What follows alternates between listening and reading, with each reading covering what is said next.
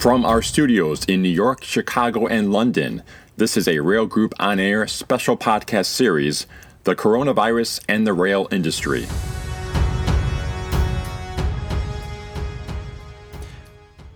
This is Railway Age Editor-in-Chief William C. Vantuono. Our podcast sponsor is the Greenbrier Companies, which offers an innovative new way for railcar customers to inspect build quality, virtual sample railcar, which remotely brings you into the Greenbrier plant from the convenience of your own conference room or home office.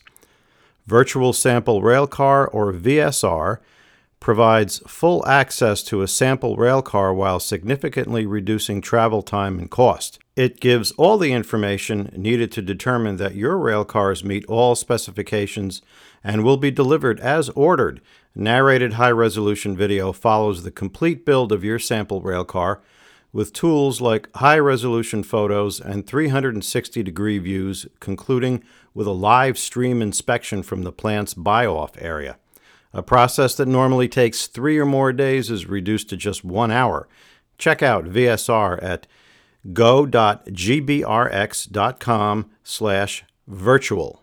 My guests are Pat Ottensmeyer, President and Chief Executive Officer of Kansas City Southern and Railway Age's 2020 Railroader of the Year, and Jeff Songer, Kansas City Southern Executive Vice President and Chief Operating Officer, and Chairman of the Association of American Railroads Safety and Operations Management Committee, or SOMSI. Pat and Jeff, it's a pleasure to have you. Welcome. Thanks, Bill. Thanks, Bill. You're very welcome. So Pat, it was just about 3 weeks ago that we were all gathered in Chicago to honor you as Railroader of the Year, and I'd have to say, in the past 3 weeks, the world is a very different place. It's hard to put it into words, but I think what we see, the railroads are really, and the employees are really responding to this challenge.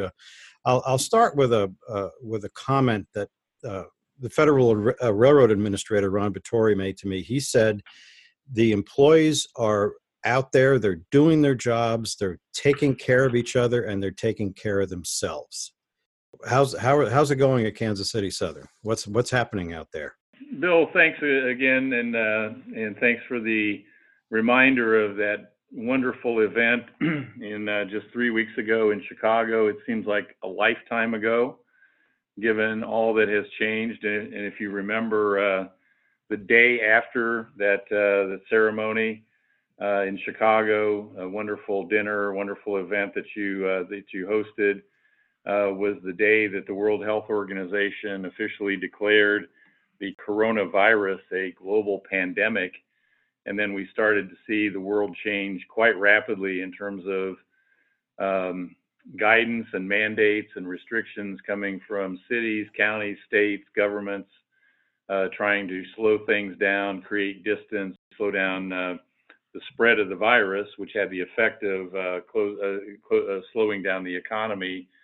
And then it's been a bit of a whirlwind since that point. So what we have done, we tried to get on top of things as quickly as possible, respond to the guidances that we were seeing from cities, counties, states, regulators, to do what was being asked of us in terms of social distancing to stop the spread of the virus, but also to assure our continuity of our business operations.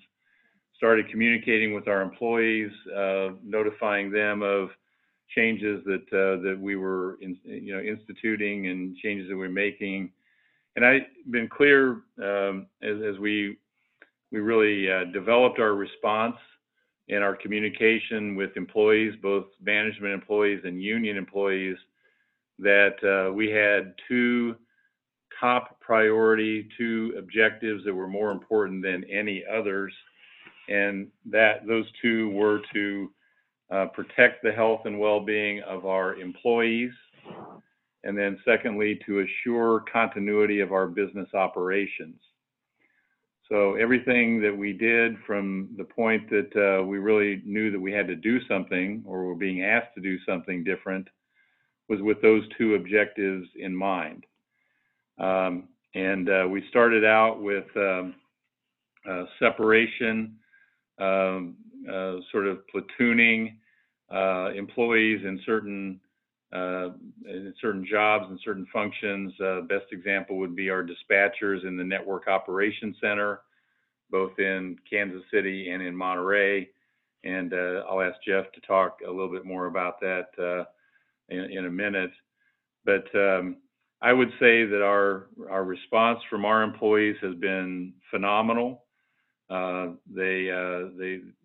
had just an incredible response in terms of the attitude, the way our employees have responded very quickly to the changes in the way we are doing things, giving us valuable feedback and information about what we need to be doing, setting up mechanisms internally to be able to respond to questions about health, questions that were coming to our field managers with employees who were reporting symptoms or other conditions that they needed guidance to advise those employees what to do, whether to come to work, whether to stay home.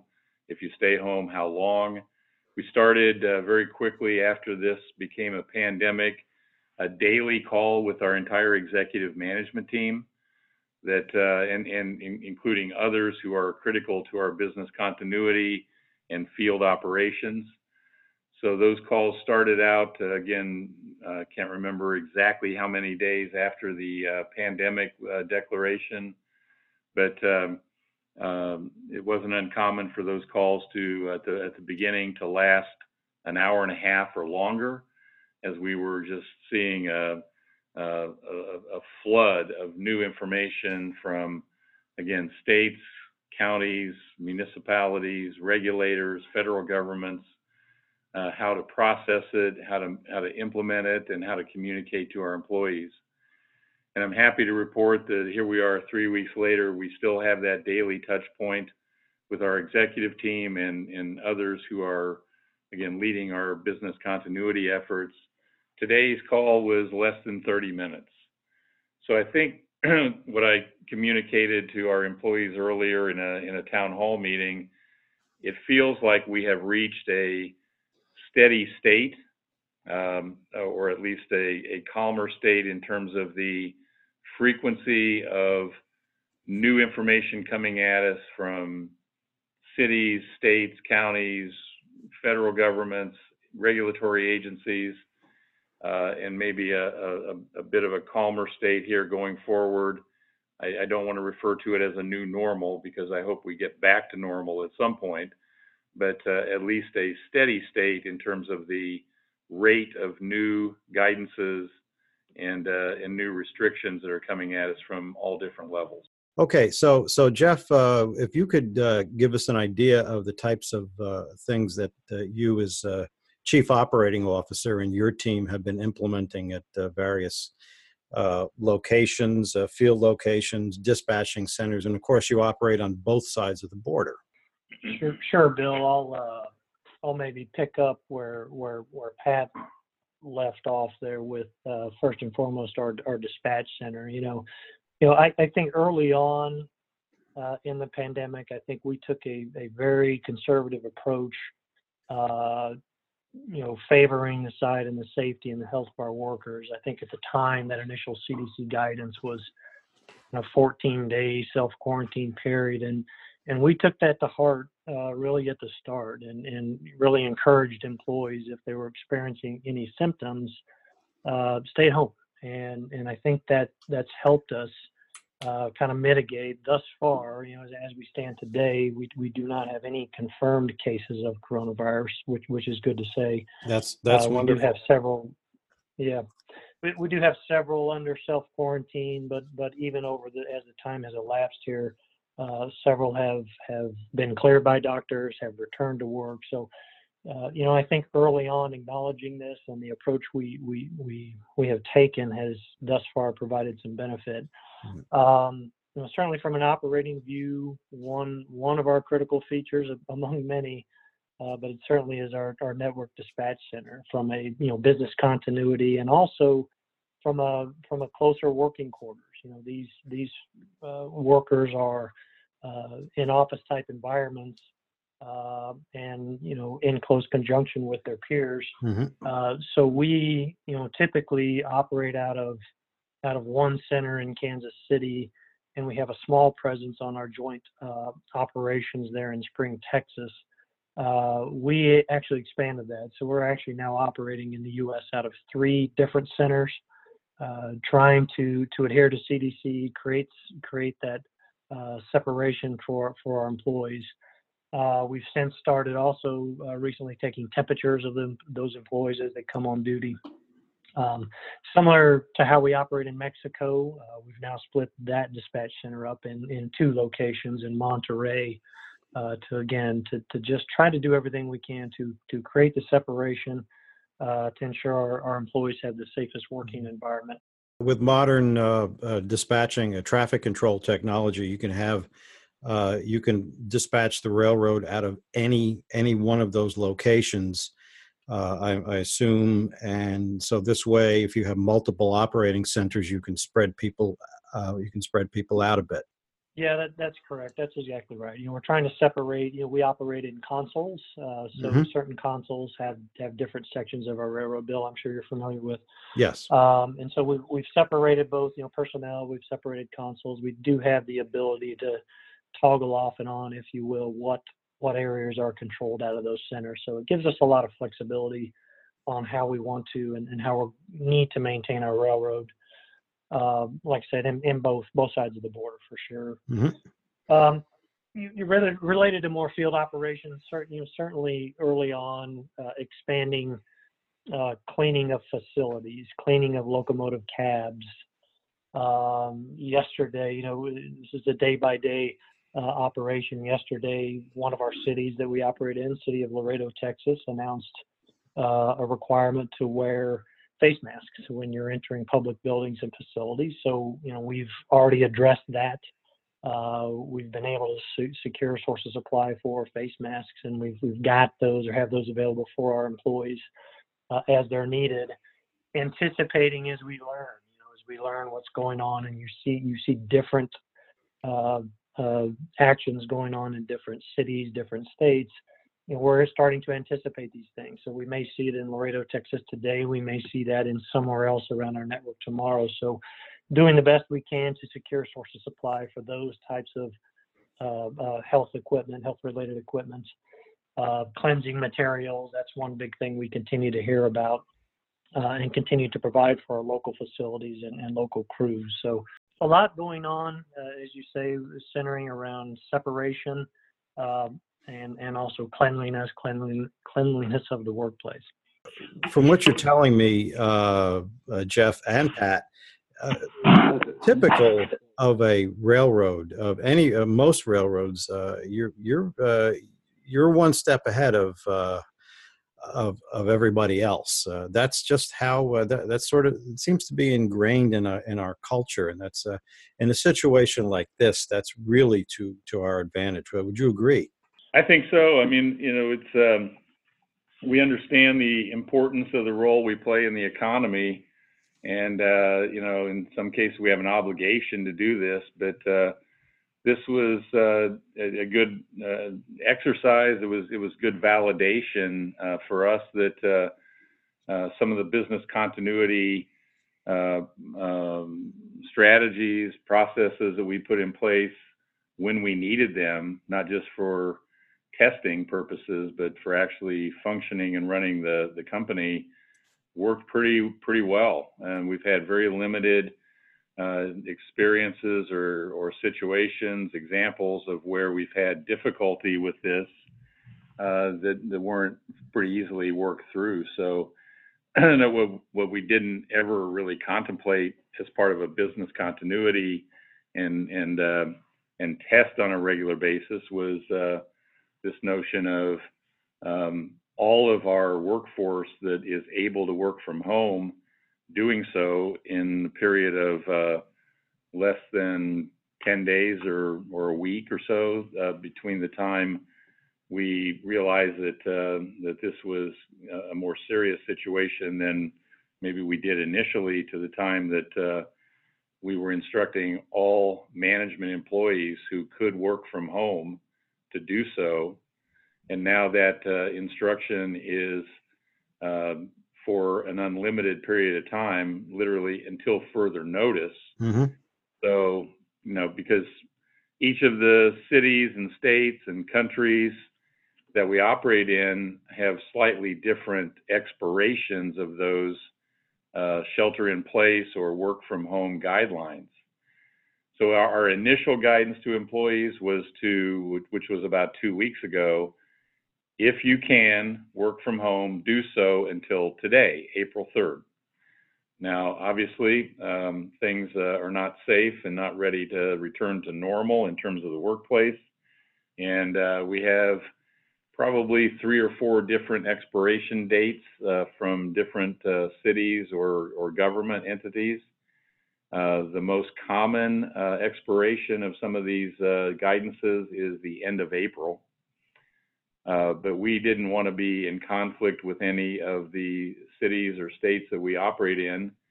So our guidance today is, if you are able to work from home, do so until notified otherwise, until further notice, because we don't want to be in conflict of any of those other guidances. And you have a lot of information coming in from all sides, and a lot. Sometimes it's conflicting information, not within the railroad, not within the industry, but just probably from government, or because as railroads, we operate in multi-state. In Kansas City Southern's case, of course, you operate in 2 countries, so that's a lot of information to process, a lot of information to reconcile, I guess is the word I'm looking for. It is, and that's why we started this process of these daily calls, because we thought that was the best way to get our executive team, our entire executive management team, focused on this at the same time. And a good example that affected us, I mean, we had to understand it. We had to give information to our managers and our employees how to deal with it. Was when the state of Texas, and you saw a couple of other states do this, in an effort to slow down the spread of the virus and the disease, began to put restrictions on people from other states coming in. Well, we have a lot of employees who cross back and forth between Texas and Louisiana. Mm-hmm. So we had to get our employees who were affected, give them guidance, give them advice, or give them instructions. What did they need to do? If it was documentation, what did they need to do for themselves or for their employees to be able to function in a normal course when these new guidelines were popping up every day for a period of time? So I think the system that we put in place, the communication, the way we were collecting and disseminating information, with the most important outcome here, really, the objective was to give our, and include Mexico in this mix, give our roughly 7,000 employees across 2 countries, 2 languages, 2 cultures, both which were dealing with the situation much differently, useful, timely information that they could then manage their employees, keep things running as quickly and efficiently as possible, as the landscape was changing literally every day. Jeff, I understand that, of course, the railroads are considered essential. Well, we've known that for generations, but now it's official under these circumstances. The railroads are essential. The employees are essential, and they are exempt from restrictions, travel restrictions related to what Pat was talking about. That you got to go from state to state, for example. I understand there is some sort of a documentation that they can carry in case they are questioned. Yeah, that's correct, Bill. So another thing we've done, similar to how we have functioned in other uh, issues we've had as an industry, such as hurricanes, where we may have certain states or areas quarantine off. The railroads need to continue to operate. We need to continue to carry critical goods and materials necessary for the welfare of the country. That we need the ability to cross certain lines, if you will. So more recently, we did see between the states of Texas and Louisiana that type of language go into effect. The AAR, our representation, has done a good job and has jumped on that early on to provide some language and documentation outlining the essential nature of the railroad and the industry. And so, our employees literally carry these with them, either in their pocket, in their glove boxes. And fortunately, we haven't had to show many of these letters, but I know we have had certain circumstances where our employees have been requested to produce kind of document that they are working for a railroad, an essential industry, and they're able to get on to their job. So again, I think AAR's in support and the industry support during this time is really worth noting. That's a great example you provided. I'm getting the sense from a lot of carriers, including Kansas City Southern, that the level of motivation under these circumstances is quite strong. They're going above and beyond, is what I've heard from many different circles, many different people in the industry. I absolutely agree. I mean, we certainly see it in our workforces that's U.S. and Mexico. I hear it from my peers around the industry, and you can see, as we've illustrated, we have remained relatively fluid, and our trains are out there running, and that's due to kind of the over and above nature of our employees and coming to work every day. Making sure we're staying focused, making sure we're staying safe, but executing, and executing for the behalf of our shippers, for our customers, and for the employees themselves. I think that is a really good point, and a good, we've heard this from employees, from people in the field that are sharing some of the stories, and we're trying to highlight those stories actually on our website and through other communication means, just how important we are to the economies, the countries, the communities that we serve, and how important it is for us, kind of getting back to those two objectives that I mentioned earlier. Objective number one, the health and well-being of our employees. Objective number two, assure the continuity of our business operations. And I think it's a great source of pride for our employees, and in some of these particularly remote areas, that communities that are being heavily impacted, in some cases devastated because of a local plant shutdown, or the impact on small businesses that they're seeing across our network, across the country, across Mexico, and to feel that the service that we provide is essential to keep those businesses running, keep those people employed where we can, and keep the economies and the communities that we serve vibrant. I think our employees really feel proud to be part of that, and they feel an obligation to provide that service.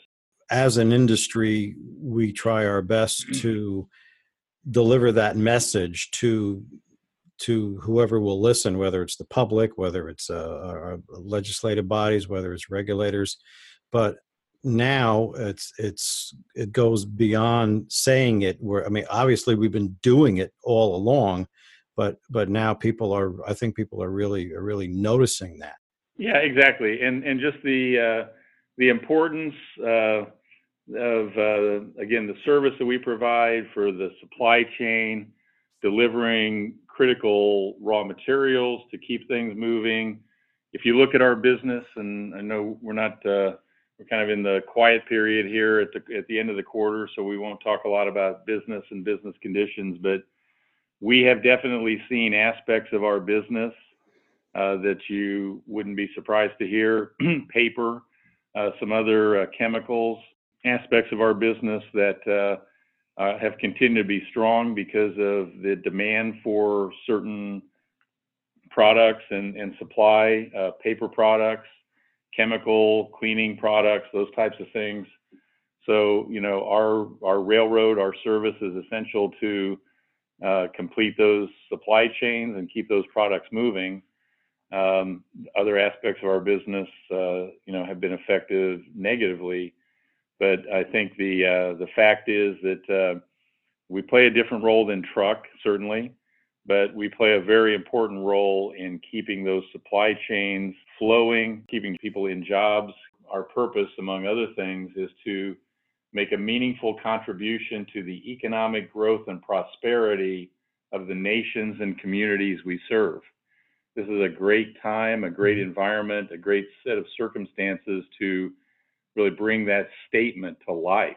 And I think our employees are really seeing that connection to what they do on a day-to-day basis and how it fits into the importance of those supply chains continuing to flow in our countries.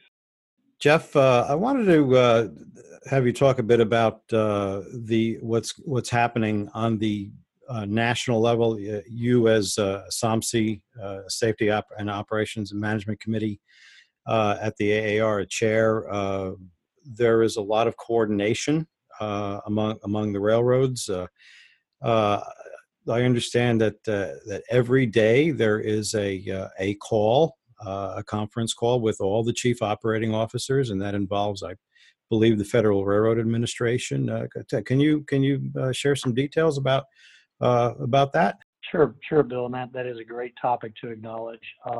2 weeks ago, the FRA, under the leadership of Administrator Batory, set up daily calls with the chief operating officers of the railroads, short line representation, members of his staff, and also all three members of the Surface Transportation Board, just to hear what's going on. And for me, that was a great outreach by the FRA to proactively, want to engage in conversation and daily conversation, basically just asking what they could do to support.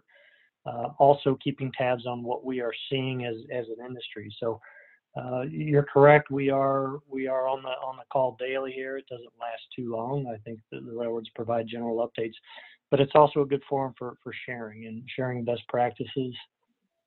Bill, I think you're very aware of kind of some of the regulatory relief and waiver requests that the AAR and the industry had asked for, that the FRA very timely was able to turn around for us.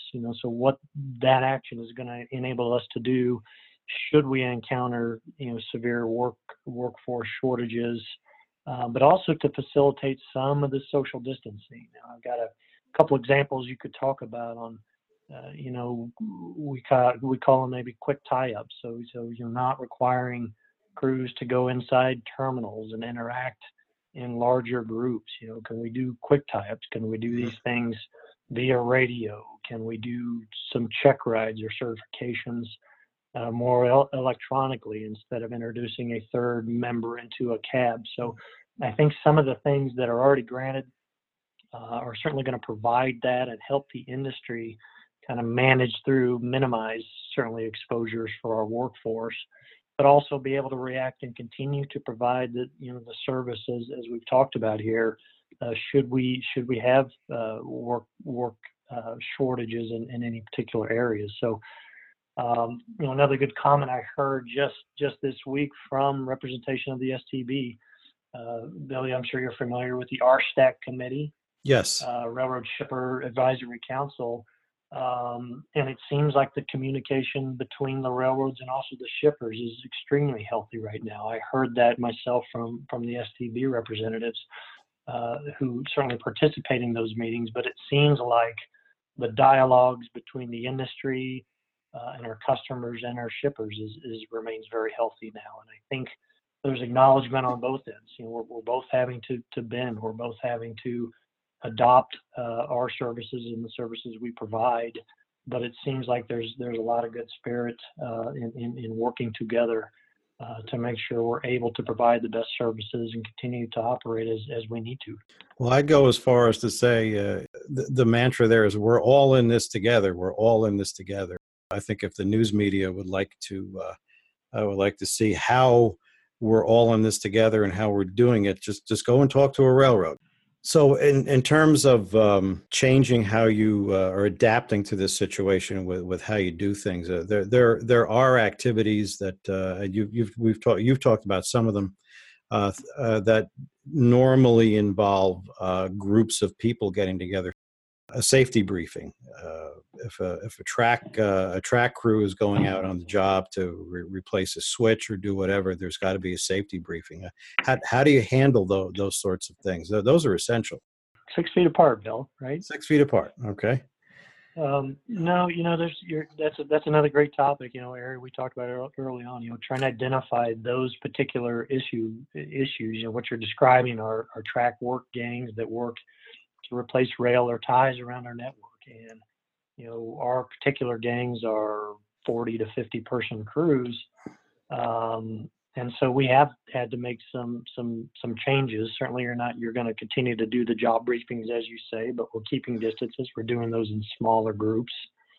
How we get to and from work with those workers, such as, we historically take buses. Well, we've split those workers up and those crews up, and how we transport to and from work sites has changed. And I think the same things for our work crews and just how we transport people around to get to the job. Instead of having 10 workers in a bus, we're splitting those up, and we've got groups of 4 or 5. And so, I think acknowledging all those areas where that type of interaction is needed and what we can do to minimize, again, the potential exposure for our workers. We're also taking some advice from our workers. We've had a lot of good suggestions on things and how we look at how we operate on a day-to-day basis that we've implemented some of those actions as well. Well, and what are some of those suggestions you've implemented? Some of the, as I was mentioning earlier, maybe as part of the waiver issues, how do we communicate differently as opposed to, safety briefings going into a centralized depot, if you will, at the beginning of the day? Can we do those remotely? Can we do those in separate groups? Getting the managers out and about a little more, maybe that's requiring and demanding a little more from our managers to say make the rounds, if you will, but change how we start the workday. One of the things we heard for a while was, can we take temperatures? If I'm coming into the workforce, we've implemented that now in Shreveport, where as we enter into the buildings or into the gate for our terminal, we've got some screeners there, some medical screeners there now taking temperatures of our workforce. For us, that's where we have our main locomotive repair shops, our main car shops in the U.S., and the density of workers in those locations just lend itself probably to some of these additional precautions that we're taking that we might not have to necessarily take around our entire network, but recognizing and taking, responses from our workers and things that they would like to see. We've fortunately been able to enact some of those things. So, Pat, I would say under the circumstances, under these extraordinary circumstances, things are running as smooth as they can be, and I see a lot of initiative here, a lot of flexibility, but mainly I see a lot of care, a lot of genuine care for your people and their families too, I would imagine.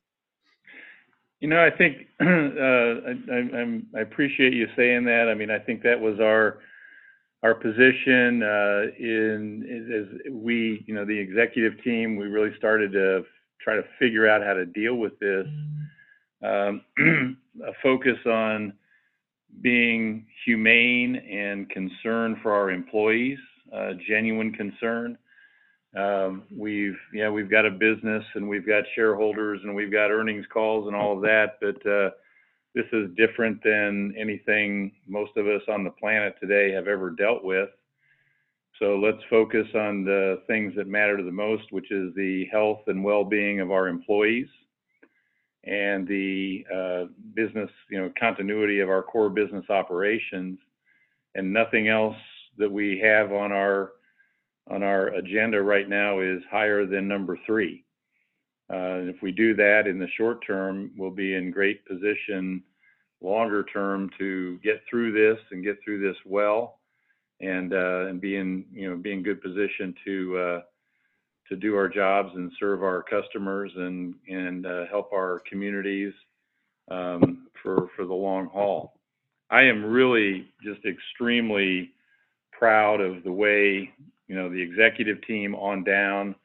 We've asked people to do things a lot differently. We've thrown new way of functioning, new way of communicating, how to help people get set up to work from home, how to be patient and tolerant of children screaming and dogs barking and all those kinds of things that are just going to happen under this circumstance. And one of the things that I also haven't mentioned here previously, but when I talk about the health and well-being of our employees, that includes mental health, because this is a very stressful time.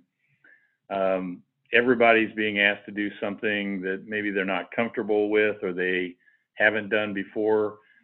There's a fine line, I think, in a lot of people's minds when you say go home, even though you're still expected to do your job and you don't have a job.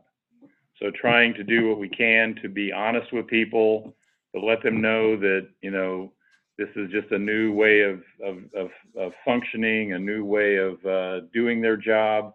They're still expected to do their job, but just do it differently, but give them whatever assurance we can that this doesn't mean that there are massive layoffs or reductions in force around the corner. We made a decision as an executive team with our management employees to continue ahead with our normal merit salary increase process as planned. So we didn't step in and say no merit increases this year. We haven't taken away 401k matches. We haven't done any of that. Again, in our communication with our management employees, I haven't told them that those things aren't possible or those things might not be coming. But at this moment, we're not doing those things. We've also made an effort to kind of redouble our support on things like the employee assistance 800 numbers and assistance programs, because we are conscious of the fact that this is not just the physical health and well-being. This is going to affect the mental health and well-being of a number of our employees as well. We want to acknowledge that. We want to tell them that we are trying to be supportive, and we're there to help them with certain resources, because I think that's bound to happen. Who knows how long this is going to last? And we're all sort of in this period. I don't know, maybe it's just me, but the first week or two felt really uncomfortable. It was hard to get things done. Now I feel like I'm kind of getting into a pattern where every day makes a little bit more sense than the day before. I feel a little bit more comfortable about my ability to function and get things done. But if this lasts for 3 or 4 or 5 months, it's gonna wear us all down. Most definitely, yeah. Well, we hope that that will not be the case. And as I've said to other people, there is a light at the end of the tunnel, and for our industry, we hope that light is an oncoming locomotive, an oncoming train. Well, we just hope that there's a nice long siding in that tunnel so that they can pass each other safely, huh? Right. And we hope those trains are long and filled with the goods that people need. I think in closing, I'd just like to reiterate how proud and pleased me and the executive management team of the company are with the way people are responding. You also saw, Bill, I shared with you a couple of the communications that we've sent to employees, reminding people of our core values and things like respect and dignity and communication and teamwork.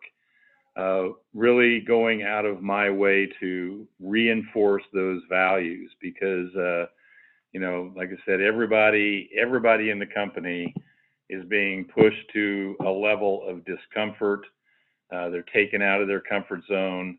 They're being asked to do things differently. It's going to take a while to feel like they're kind of back in equilibrium. So I really felt it was important to remind people of the core values and tell them that we need to continue to behave in accordance with those values, treat each other that way, expect to be treated that way. I think that hopefully has had an impact on giving people some guidance that's been useful and comforting as to how to think about this environment and continue to work very well and very effectively together. I probably would want to just recognize preservation. We know this is a tough industry. Our workforce day in, day out, and kind of gives their all.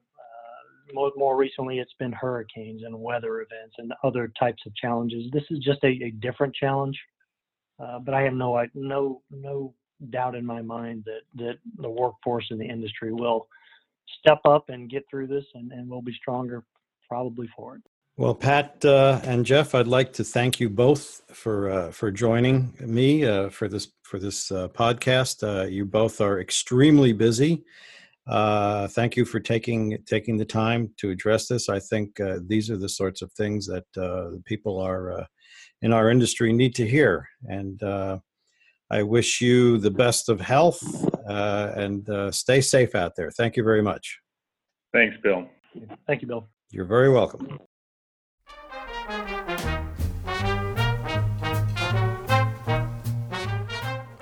That's it for this special edition of Rail Group On Air. Thank you to Pat Ottensmeyer, Jeff Songer, Kansas City Southern, and to our sponsor, the Greenbrier Companies. Be sure to check out Virtual Sample Railcar, VSR, at go.gbrx.com/virtual. This is Railway Age Editor-in-Chief William C. Vantuono. Have a safe day.